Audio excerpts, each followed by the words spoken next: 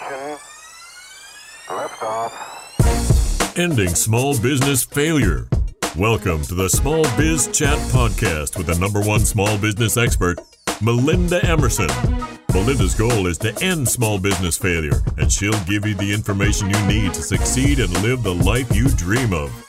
Now, here's the small biz lady herself, Melinda Emerson. Hi, everybody. I'm Melinda Emerson, Small Biz Lady. I'm America's #1 small business expert. And it is my pleasure to welcome you to Small Biz Chat. And we have an amazing show for you. You know, we started Small Biz Chat because my mission is to end small business failure. And everything we do is in support of that. So with that, let me tell you a little bit about tonight's guest, sales expert, Alice Heiman. And she is going to talk to you about how to organize your sales process and how to hire a great salesperson. So I don't want to keep you guys waiting any longer. I would like to introduce, and let me tell you something. This lady, I've known her for years. She is a good friend of mine, and she was gracious enough to come and hang out with us tonight. Her name is Alice Heiman, and Alice has been helping companies increase their sales for nearly 20 years. She's based in Reno, Nevada, and her firm specializes in the complex sale and helping people strategize with their sales teams to help the thing about it is you can't just hire salespeople, you got to train salespeople. So Alice specializes in that. She helps people find new business and grow business within existing accounts. Now, here's the secret, guys. Most of Alice's clients can claim that they've had more than a 30% increase in sales after they work with her. So she's the lady that I call when I need help with sales in my organization. And I am so excited to have her here with us tonight. Alice, I appreciate your sales leadership advice. Welcome to Small Biz Chat Live. Well, it's wonderful to be here. I'm really excited to talk with everybody who's listening about how they can build their sales organization and grow their sales. Absolutely. So let's not even let people wait any longer. I want to know first thing, why is generating consistent sales so tough for small business owners? Right. Every business owner I talk to wants to know the answer to that question. And I think truly the main reason is because a business owner has so many things on their mind. They have so many hats to wear. They're busy managing people and managing inventory or developing products or running, a location of some type. And even though sales is important and they know that, they're just so busy and they don't carve out the time to sell. And so it gets put on the back burner. Well, I've got to do this. I've got to do that. Oh gosh, I didn't sell this week, right? There wasn't enough selling time. And unless you're in a retail spot where people are walking into you, selling is a lot of work and you've got to make sure you've got time on your calendar to do it. But there's another reason, Melinda, that some of us really have a tough time. And it's because as a business owner, we never really thought about the sales aspect. We never thought, oh my gosh, I'm going to start a business and then I'm going to have to sell.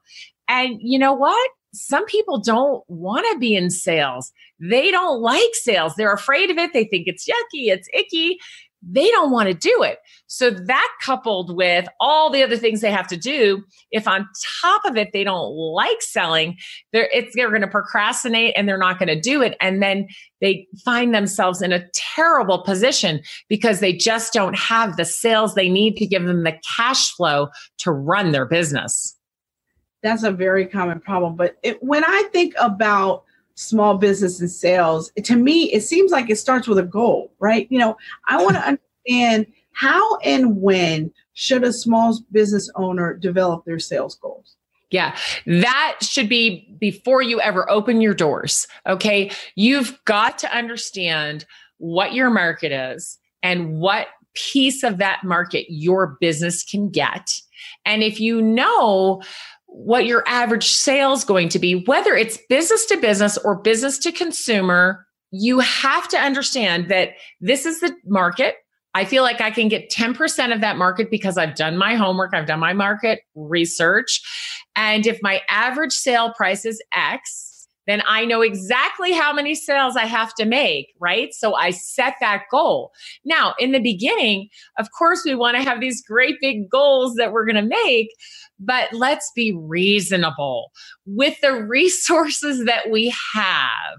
What would be reasonable? The problem is that starting a business costs money. It takes a lot of time, and we want the money to come through the door fast, but it doesn't. So we have to have enough cash in the bank to float us while we are getting our name out there, building our brand, and letting people know about our products and services so that they can start to come and talk to us and we can have conversations so that we can sell to them. It takes time, but that goal has to be set before you open those doors, whether it's an online business, brick and mortar, business to business, business to consumer, it doesn't matter. Get those goals set before you start. And I love talking about sales goals because, all the time, small businesses are like, oh yeah, we're going to make $1.8 million in revenue this year. And I'm like, listen, I don't care about how much you're going to make this year. I want to know how much you got to make this week. Because if we know how much you got to make this week, we know how much you got to make this month. And it's not this pie in the sky, oh, something I can worry about tomorrow kind of number. It's like, no, we got to make $50,000 this week. Right. And you've got to break it down, Melinda. Yeah, you are 100% right. So whatever your goal is, hopefully it's based on reality so that you can make your goal, but break it down into small chunks, especially if you already have a sales team or if there's others in your company that are to be helping you sell. It's too enormous for them to try to go for that gigantic goal you've set. We got to do it by the hour, by the day, by the week, by the month, by the year, right? Because if I know that I need $500 an hour to make my daily goal, I can see, oh, I didn't make $500 this hour. So now I'm going to have to catch up, right? And I think this is a huge mistake so many companies make. They think, well, it cost me $750 a day to keep the doors open, or it cost me $5,000 a day to keep the doors open, depending on what size business. Well, I didn't make $5,000 a day. I'll make it up through the rest of the week. Well, then what happens tomorrow? Then you only made $2,500. Now you've got $5,000 plus $2,500 you got to make up. Now the third day comes, the fourth day comes, and in a very short time, they are behind. They're digging into their credit line. They're panicking. They don't have cash flow. And I'll tell you what, none of us are at our best when we are panicking, right? I mean, holy cow. We cannot be in panic mode. So number one, make sure your business is funded well enough for you to open the doors and to withstand some time before that cash flow comes in. But number two, you have got to break those goals down to the smallest part so that everybody understands. The end of the day came and we didn't hit that number. So we need a plan to make that up this week. What are we going to do? Absolutely. Because if you don't work, you do not eat. And that is just how it is. Are you tired of struggling in your business, not taking a paycheck, dreading dealing with your business in the morning? Are you regretting even starting your business in the first place? Well, I know you're tired, and I also remember what that kind of tired is like. But the good news is, it's time to stop feeling that way. Stop! I'm Melinda Emerson, Small Biz Lady, and my new book, Fix Your Business, is a 90-day turnaround plan to get back your life and reduce chaos in your business. I've been in business nearly 20 years, and let me teach you how to build a business that works for you. Grab a copy today. Now, listen, let's switch gears a little bit. I want to talk to you about generating leads because lead gen seems to be where the trouble starts. And so I want to talk to you a little bit about what are the best ways to generate leads for a small business? Yeah, this is something that you need to become expert at if you are going to be in business. And if you are not expert at it, you better find an expert and you better have a budget to pay them. The issue comes when we have a couple of interested businesses, just 2 or 3, and they're not really ready yet, but we've got to make our number. And they're the only 3 deals we've got. So we're forcing that issue and then freaking out when we don't get their business. We have got to stay out of that trap. Now, you have two guests coming on a little bit later that are going to talk about some ways to use social media and video and things to help generate leads. But let me give you some really basic and easy ways to generate leads that anyone can do. Again, I specialize in business to business complex sale, but these things work for business to consumer. They work for retail. They work for business to business that isn't a complex sale. These things work. Okay. So now, number one, you have got to tell your friends and family that you are in business. And this seems like a no-brainer, right, Melinda? Tell your friends and family. Please tell your friends and family. But you would not believe how many people don't do it. And if they do it one time, maybe during the launch. And that's just not enough. You have to remind your friends and family over and over again that you are in business and that you would love to have them help you in whatever way they can. I mean, this is pretty simple, but it doesn't happen. So please tell your friends and family that you're in business. Make sure they understand what you do in the simplest terms. Make sure they can repeat it to other people, and make sure they are out there being a walking advertisement for you. Make sure they have business cards in your wallet. Melinda, I bet your mom has your business cards in her wallet. My mom carries my books in her purse, Alice. It's ridiculous. I mean, honestly, I love it. Anybody that'll talk to her. Right? Right. So that's what we have to do, though. We have to get our family to do that. They love us. Of course, they're going to help us, right? So that's number one. If you're not doing that, you are missing a lot of business. Okay. Number two, you have got to get out and network. People need to see your face. This has been the truth since the dawn of time. People want to know you, like you, and trust you before they buy from you. You've heard that from a million different sales experts. I didn't make that up, right? So if that's the case, how are you going to do that? Now, luckily today, it's easier than ever. And especially for people who are not as extroverted as you and I, Melinda. They're not... Yeah. Oh, shy? No. Right. But these introverted people have to do it too. So if you own a business, everybody in your company needs to have sales on their mind. Don't hire people who tell you they don't want to sell. You're too small for that. And even as you grow, let's make sure that we have everyone in the company understanding that they have a role in the sales process, right? So they can be out there too. Everyone can go network. It doesn't matter if you own a restaurant and it's the dishwasher, that dishwasher can go network. It doesn't matter if you're a manufacturer and the person who packs the boxes, that person can go network. And Melinda, we need them to find great places to network. For example, what are some places you go out and network? Oh, well, the NABO chapter here in my area is terrific. Also, the Chamber of Commerce is a good place to network. And then certainly just sometimes you just end up knowing other moms who own businesses at your kid's school. There's all kinds of places where you meet people. I think that you always have to be prepared for a meeting, which means, you need to look like the person they're supposed to talk to no matter where you go. I don't get on an airplane looking a mess. I never know. Right. Never. Beside me. And I almost always have cards or at least one of my books with me in my purse. So those are things that I do to network, Alice. So give me one more because we got to go to break.